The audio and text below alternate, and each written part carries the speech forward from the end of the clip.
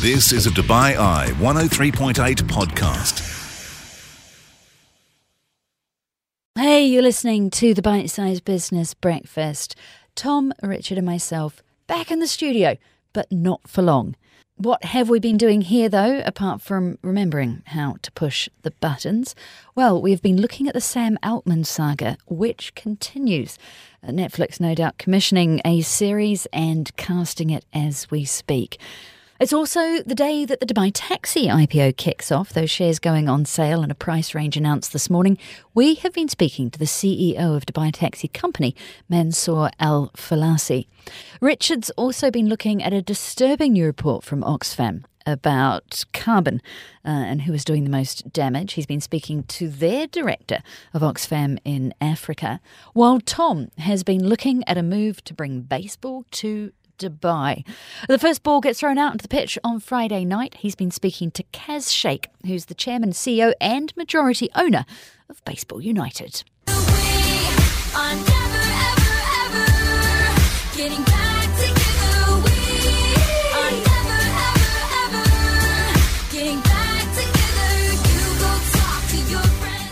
Except will they? Are we talking about Sam Altman here? I have got a whole Taylor X Sam playlist for you this morning.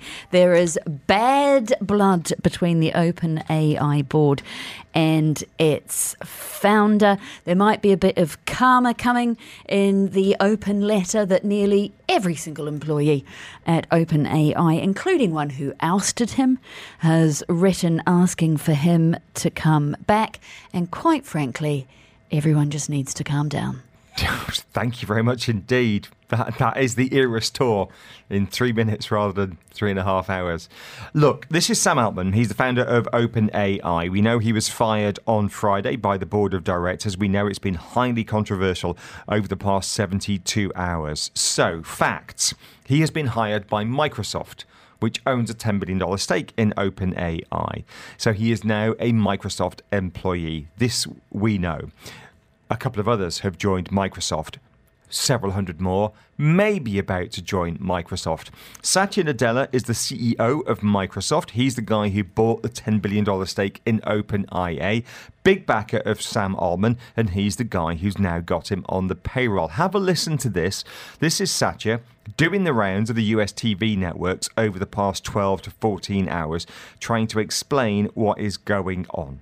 Look, I mean, that is for OpenAI board and management and the employees to choose. I think at this point, for me, I just want, in this moment, right, what is it that I care about? I care about just making sure that we can continue to innovate. And as I said, I feel very, very confident. Quite frankly, Microsoft has all the capability to just do that on our own. But we chose to explicitly partner with OpenAI, and we want to continue to do so. Now, you've heard Satya speak live, haven't you? He's a man in a suit. Last week he was 2 weeks ago in Abu Dhabi. Yeah, went down there to watch him speak. Smart guy, clearly. Did he make more sense than that? He did make more sense than that when he was in Abu Dhabi. That's Wibble. Honestly, I watched the full interview that he did with CNBC. Satya Nadella is a smart guy. He's wibbling. We can get you other sound bites as well. It's Wibble. It doesn't make any sense. And he is the smartest guy in the room. But like everybody else, he has been completely caught on the hop by this. What do you make of it, Tom? I don't. I'm really confused by the whole thing. And I've tried to sort of put it into words a little earlier on, and I failed because I can't work it out. And I don't understand why we're having all these sort of dramas, whether it's tech bros, isn't it? They can't help but stay out the headlines. They love a bit of headline making. And there's always drama, whether it's Musk turning up with sinks or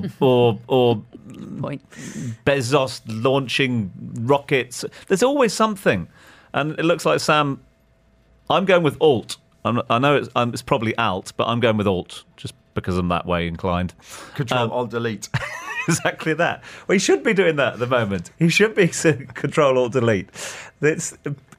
I don't get it. It's basically the same company. He's gone from one building to the other. The two are interconnected.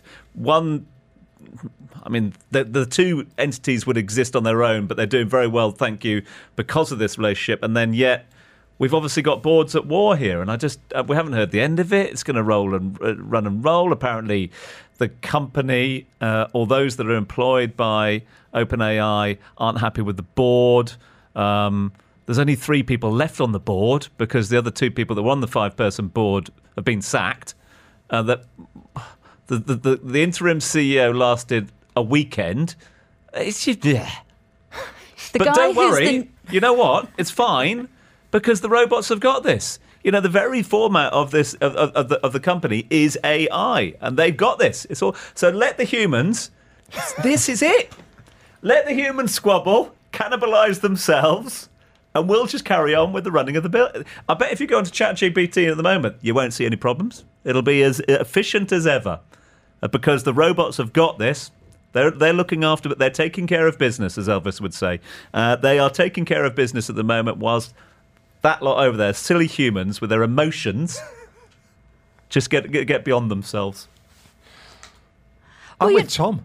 Do you know what? You're not wrong on the emotions running high on this. I mean, 700 plus workers at OpenAI, including one of the board members who was involved in the ousting of Sam Altman, and indeed the interim CEO, the CTO that you mentioned, have written a letter saying we are unable to work for or with people that lack competence, judgment and care for our mission and employees. So as you say, they're threatening to quit and join him and his other founder, the chief scientist, who apparently, according to Axios this morning, led the anti-Altman rebellion, says he now deeply regrets his action. He's the one who's signed the letter. The new CEO has said, well, we handled that badly, and is launching a 30-day investigation into why it was, and I'm putting this politely, such a mess. Pass the popcorn. Mate, it's, you mentioned the words you said there, care. Robots don't care, do they? No, they're just go about their business. Emotions running high. They're not bothered by the emotions. They're not going to get worried about being dissed in the elevator on their way into work or out of work or whatever. They're not getting hot under the collar. They don't have collars. They're not getting hot under any collars about which car park space they have in the car park. No, they're just going about their business, and they let the humans do those human-y things out there, and they'll take care of themselves. Do you think the robots may have set this up? I think this it's part of the larger plan. This is the Bite-Sized Business Breakfast, exclusively on DubaiI1038.com. Right, and Dubai Taxi Company has announced its price range for its share sale. It's between 1.8 dirhams and 1.85 a share. That implies a market capitalisation of between 4.5 and 4.6 billion dirhams. We are very pleased to have on the line this morning the CEO of Dubai Taxi Company on the morning that their shares go live, that IPO kicks off. People are able to start buying in. Mansour Al-Falasi speaking to us now. Thank you so much for making the time on what is a very busy day for you.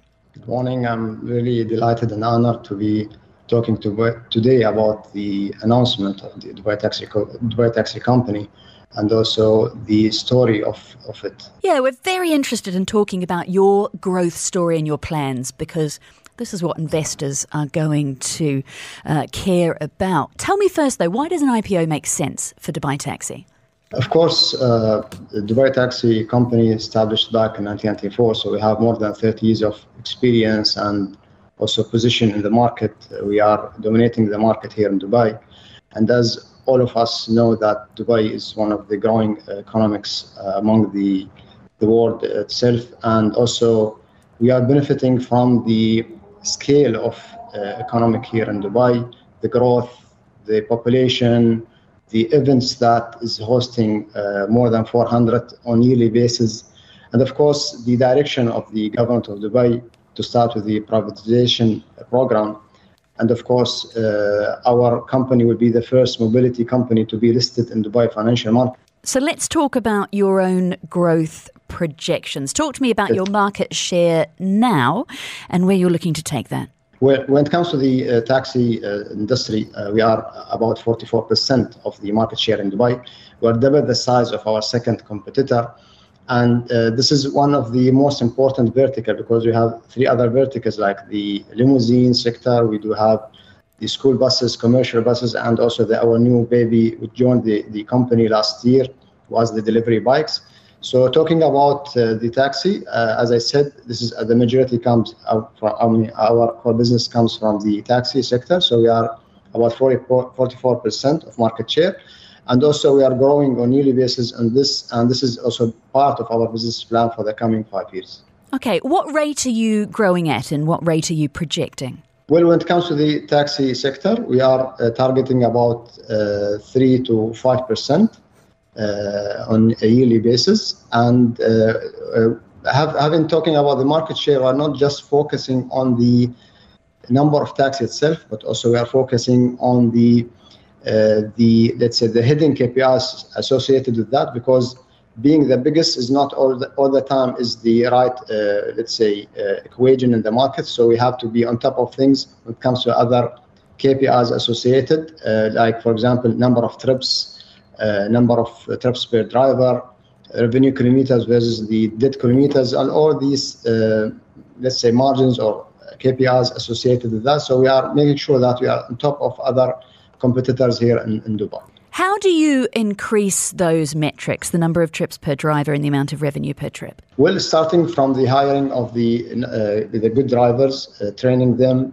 make sure the availability of cars at all the time across the clock, because we are operating 24/7, making sure that also our OCC, the operation control room is operating in the right way, providing the drivers with the right enablers. Like, for example, we do have our AI system, we do have our maps associated with the most, let's say, supply or demand in the market.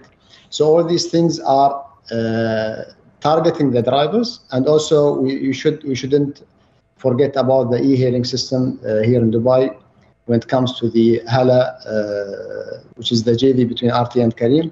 Also, our drivers are benefiting from the access through this mobile app, which also give us a good. And also, we shouldn't forget that we do operate in one of the most important prime locations in Dubai. That's Dubai you're talking about. What are your plans, if any, for other Emirates? Well, when it comes to the taxi, we are very keen to expand. However, we should make sure that we are operating in a high barrier, let's say, city, because the taxi sector will be affected by other things. And this is what we are. This is our part of our success in Dubai. We are operating in a very high barrier regulatory framework in Dubai, protected by our colleagues in RTA, Roads and Transport Authority. So when it comes to the taxi vertical, we are very keen to expand. However, we have to make sure that it is well protected for our business. When it comes to the buses, for example, we do operate in Ajman, we do operate in Abu Dhabi and Al Ain, also Ras Al Khaimah. The limousine, the same, we do have access to Ras Al Khaimah. And also we do have the DTC app, which is the e-hailing mobile app for the limousine users. So also on this thing, also we are expanding. We are looking into the expansion into the other, let's say, region. The same thing also we'll put in our agenda, of course, any kind of acquisitions when it comes to such opportunity. Also will be having it part of our agenda the coming 5 years. Where could you be looking to make acquisitions? What sectors? Of course, being a mobility company, we consider as the Dubai flagship mobility company, we'll be focusing more into the four verticals that we have right now. And also in the coming future, if there's any kind of opportunity others than these four verticals, but of course it should be related to our mobility direction, we'll be more than happy to look into it and also be part of that process. Okay, you mentioned the delivery bikes there a little earlier. How big could that business get for you? What are the plans? Well, we noticed the post the pandemic, we noticed the last mile business, it's really growing. Also linked to the e-commerce, how it is booming, not just in Dubai, but all around of the world. So we started to have this new baby, which started back in September 2022. We're expecting to reach 1,000 bike by the end of this year. Also, we are operating under the umbrella of the biggest aggregator here in Dubai, for example, like Careem, Noon, Powerlease. And also, we are looking into more expansion when it comes to this vertical, because we believe that, and what we notice and what we see as per our studies, that there's big and a huge opportunity for us to jump into this vertical. And as I said, it's part of our mandate and part of our roles and responsibilities as a Dubai taxi company.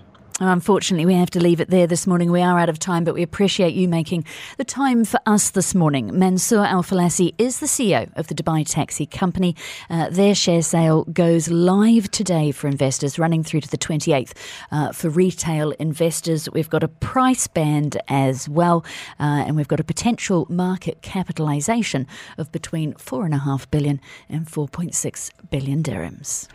Catch up on the business headlines with the Bite-Sized Business Breakfast. Let's get more insight on that Oxfam story now. Delighted to be joined on the line from Kenya by the director of Oxfam in Africa, Fatih Nzi Hassan, joins us live. Fatih, good morning. Thanks for being with us. Tell us about the findings of this report. Thank you very much, Richard. So this report that was published in partnership with the Stockholm Environment Institute is finding out that the richest 1% emits 4 times more pollution than the entire Africa carbon pollution.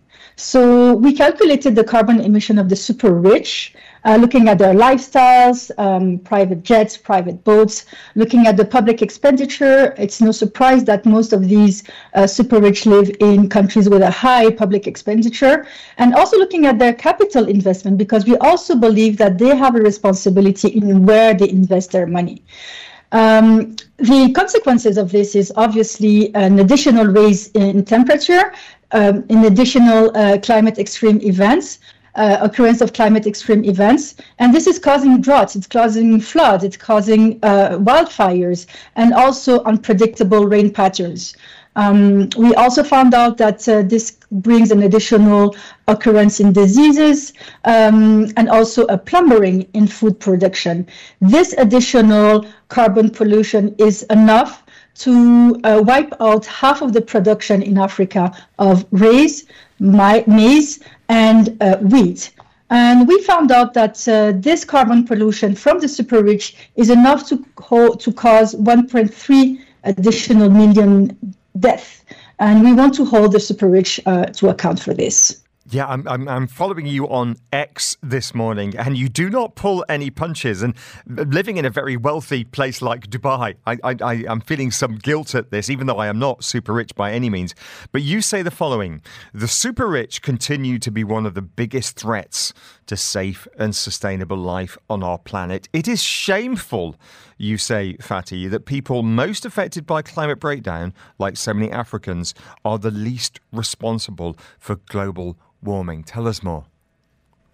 Yes, well, this report is also exposing this injustice. As I mentioned, over 84% of super rich are from developed countries, but the worst hits by climate extreme events are in developing countries, and these developing countries contribute the least. Most of these vulnerable countries are African countries. As you know, temperature is rising faster in Africa, and 7 out of the 10 most vulnerable, climate vulnerable countries are in Africa. And even within African countries, most vulnerable people are the ones that are already economically vulnerable, the people in the communities, such as children, elderly, women, and rural communities who depend on agriculture and herding.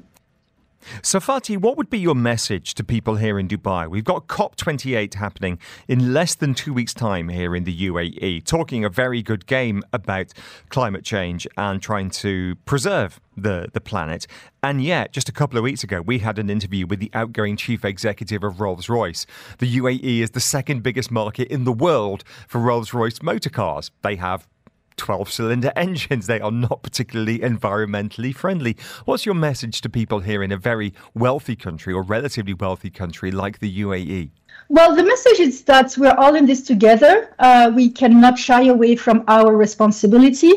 There's a UN principle that is underpinning the negotiations around climate change. It's the common but differentiated responsibilities.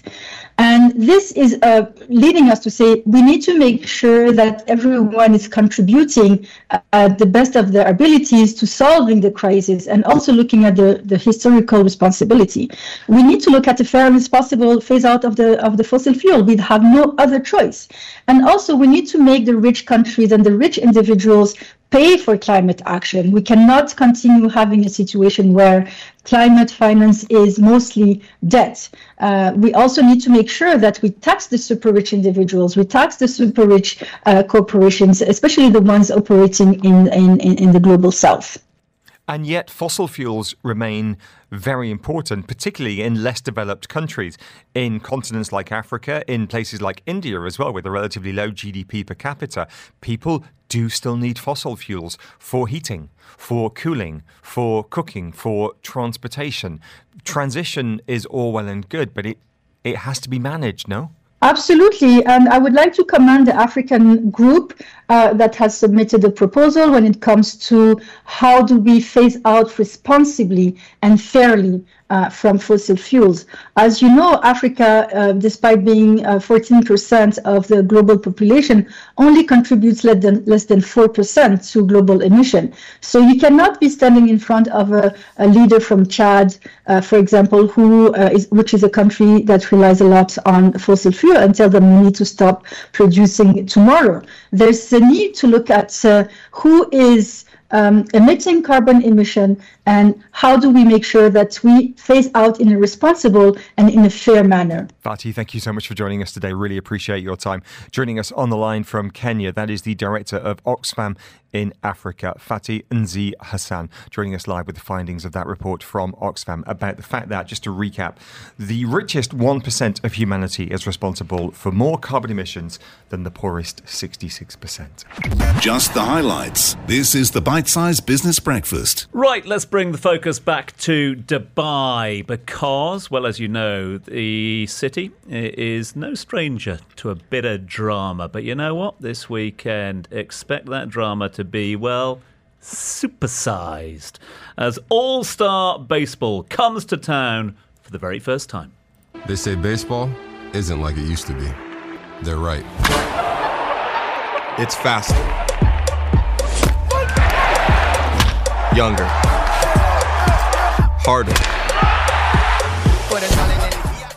Well, one man who's doing exactly that is our next guest. He is the chairman, the CEO, the majority owner of Baseball United, which, of course, kicks off things here in Dubai with an all-star showcase this coming weekend to tell us the whats, the whens, the wheres, but more importantly, the whys. It's an absolute pleasure to bring Kash Sheikh into the studio. Kash, great to catch up. Good morning, guys. I can't believe I'm finally on the business breakfast. I've been hearing you guys on the morning here ever since the last 6-7 months. We've been building every day, early and late nights, trying to make this happen with bringing baseball to the region for the first time. So it's great to be here with you. Great to talk numbers with you on this one. A man with such an illustrious business career. It's great to bring that business acumen and, of course, sport together here on the show. I want to talk, obviously, about the weekend. Busy old weekend for you and the guys as well. But let's do the why first and foremost. UAE, Dubai, baseball. Okay, yeah, we've had softball. Okay, yeah, we've got it in certain schools, etc. You call it baseball diplomacy. Right. Why here? Why now? Well, we started this journey, myself, Barry Larkin, Nick Swisher, Adrian Beltre, a group of legendary baseball icons that are part of our ownership group. That's the highest pedigree of professional sports ownership group, we believe, in all of the world when you look at their performance on the field and now them sitting in the ownership box. I'm the least important person in our ownership group. We talked about 2 years ago, what can we do to help the game? because the professional baseball game in the U.S. 2 years ago was facing some tough challenges. The average age of a Major League Baseball fan is 57 years old. It's the oldest fan base in all of professional sports. There's lack of diversity in the game. Young people weren't tuning in for long enough. They wanted to shorten the game. They wanted more excitement, And we started thinking, how can we take this game and that we love, and how can we evolve it? And as we started to really get into the numbers and the potential, we quickly realized that the growth of the game was actually not back home in the U.S., it was international. And we saw a region of the world with South Asia and the Middle East that has 2 billion people. 1 billion of them, as you know, are cricket fans. So this is truly the bat and ball epicenter of the universe. And we started thinking about and dreaming about how could we come out here and try to inspire these cricket fans to fall in love with the bat and ball sport that we love. What's been amazing the last year as we've been in the market and in the data and in the community, we found out that there's a ton more baseball fans out here than we even realized. There's 450,000 avid baseball fans in Dubai alone. Which is pretty incredible when you think about, the potential to grow the game in the region. Let's talk about that potential because, it reads like a Hollywood story, doesn't it? And we've all seen $1 Million Arm, and that sort of story, etc. But is there an element of that? Okay, it's all good and well bringing the big stars of the game here for the All-Star Showcase, but is part of your mantra to unearth the talent of tomorrow? Exactly. I mean, we have 25 players on each All-Star team, 25 on the East team, 25 on the West. But 4 players on each of those teams are prospects from the region. And we just announced it this week. We have 3 players from India, from the India national team, that are 18, 19, 21 years old. We've got 2 of them that are the best pitchers in the country. They throw over 90 miles per hour. They've been training for years to hope to play on the national stage. Now they're going to be on an international stage. There's 127 countries that are going to have access to our broadcast this weekend. These guys, we picked them up from the airport. I was lucky enough to be there to see it. I mean, it was like a fantasy. It was like a movie. But for us, it's a huge part of our strategy, a huge pillar of how we build with Baseball United, of growing from the grassroots level, from the bottom up, partnering with the federations and baseball communities in the region. We have 2 Pakistani national team players also as part of it. We have someone from Sri Lanka. We have someone from Palestine, as well as someone from Uganda. So we have 8 players that are really going to be an exciting part of this weekend. That's the human side of it, and that's what I love, and that sort of, grassroots development, looking to set up academies here. We're talking about a weekend of sport, but you're talking about, the establishment of the league, the kicking off the league, and this is a long-term investment. So let's talk investments. I mean, you are an accomplished businessman and business creator as well. P&G, GoPro, set up your own sports agency as well. You've obviously crunched the numbers on this as well. Does it make financial sense here to take baseball out of its heartlands? We really believe it does. As you know, for any successful sports league, the broadcast media rights is the number one revenue driver. And when we see the appetite already, as I mentioned, we're going to be in 127 countries. We have over a dozen broadcasters that are going to be showing the game. We're announcing that list of broadcasters, which is pretty impressive, later this afternoon. We've been overwhelmed with the amount of people that have interest, businesses, and media that have interest. So that's been something that was a core part of our hypothesis that now, thankfully is coming to fruition. The other one, we're all going to find out this weekend because the number 2 is we got to sell some tickets. Honestly, I was freaking out last week because I'm like, all right, our ticket sales are lower than I wanted to be, and we wanted to pick it up, and everyone told me Dubai's a late market. People buy tickets the last week. And now, guys, I think we're going to sell out Friday night, opening night. Tickets are really moving now. So I thank everyone because everyone at ARN told me, wait, this town is late. So by Tuesday, I think we're going to sell out. The stadium holds 25,000 people. We're actually only doing it the lower bowl, which is about 8,000 people or so. But it's going to be exciting, and ticket sales is the main thing. That's the variable we want to prove. Well, talk to me. I've got ears in my. I've not got ears in my head. Yeah, I've definitely got ears. I've still got ears. I've got voices in my head saying apparently Chris Fabe wants to talk to you, etc. But hang on, Cash. You're talking to the CEOs, the senior managers of the UAE at the moment. They're listening in at the moment. Sell the game to them this weekend. Why should they be taking them and their teams down there? You know, I've had the opportunity to build brands for 22 years around the world. As you mentioned with P&G and GoPro, my agency, different brands we've launched. What we're giving to brands this weekend is unprecedented. When you see what they're going to get on our broadcast with the brand recognition, the brand signage on the field, in the venue, the activations, the fan fest. I've also been buying and selling sponsorships for 22 years.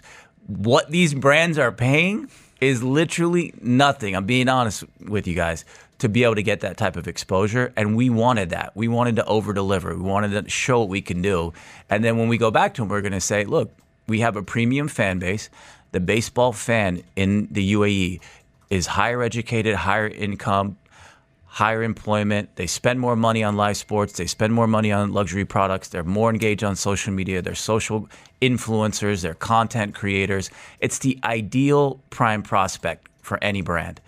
And these brands are going to get a taste of it this weekend. I'm excited about talking to them for next year when we have a full season here, because the plan is 65 total games in the region next year with 8 franchises. Players from 16 different countries, players that have played at the highest levels. 30 seconds just to wrap up. What can we expect on the diamond? We're going to expect all-American baseball, hot dogs, burgers, popcorn, take me out to the ball game, sing-alongs after every inning. I mean, that's off the field. On the field, these guys have been hitting some monster home runs during batting practice. They just started last week, so I think it's going to be amazing. Just grateful for the opportunity and hope people come out to enjoy professional baseball for the first time in history in Dubai. It's hey, bada, bada, bada, hey. That's right. That's what it's all about. Cash, really looking forward to it. All the best. Thank you. It's a great initiative. Well done to you and all your co-founders on this one. I won't keep you any longer. I know Virgin away at the end of the studio, but don't be a stranger. Do stay in touch. Do keep us up to date with what's going on, and all the best with this weekend. Thank you, guys. Thank you so much. Cash Eight there, joining us live here in studio. President, CEO and Chairman of Baseball United. They've got their big weekend this weekend. We'll post up all the details of how you can find tickets on that one. He's also the founder of the BSB Group as well. So joining us live in studio. Sold kids, are you going down to the ball game this weekend? Well, if you can get a ticket by the sounds of it. Yeah, I might have to watch a YouTube video to learn the rules. You've been, haven't you? I have. I went in Detroit. I got the wrong team. I knew it was a bird. I got the wrong bird. Fine. But atmosphere was fun. I've never been to a Major League Baseball game. I've never been to one of the Japan Nippon baseball games. I'm a sports fan. Everyone I talk to say it is a go-to. It's a bucket lister. The question is, who here are they going to get to throw in the first balls? You've already upset Chris Fade by keeping his guest. This is the Bite-Sized Business Breakfast, exclusively on DubaiEye1038.com. You've been listening to a Dubai Eye 103.8 podcast. To enjoy lots more from Dubai Eye in the United Arab Emirates, just go to DubaiEye1038.com or find them wherever you normally get your podcasts.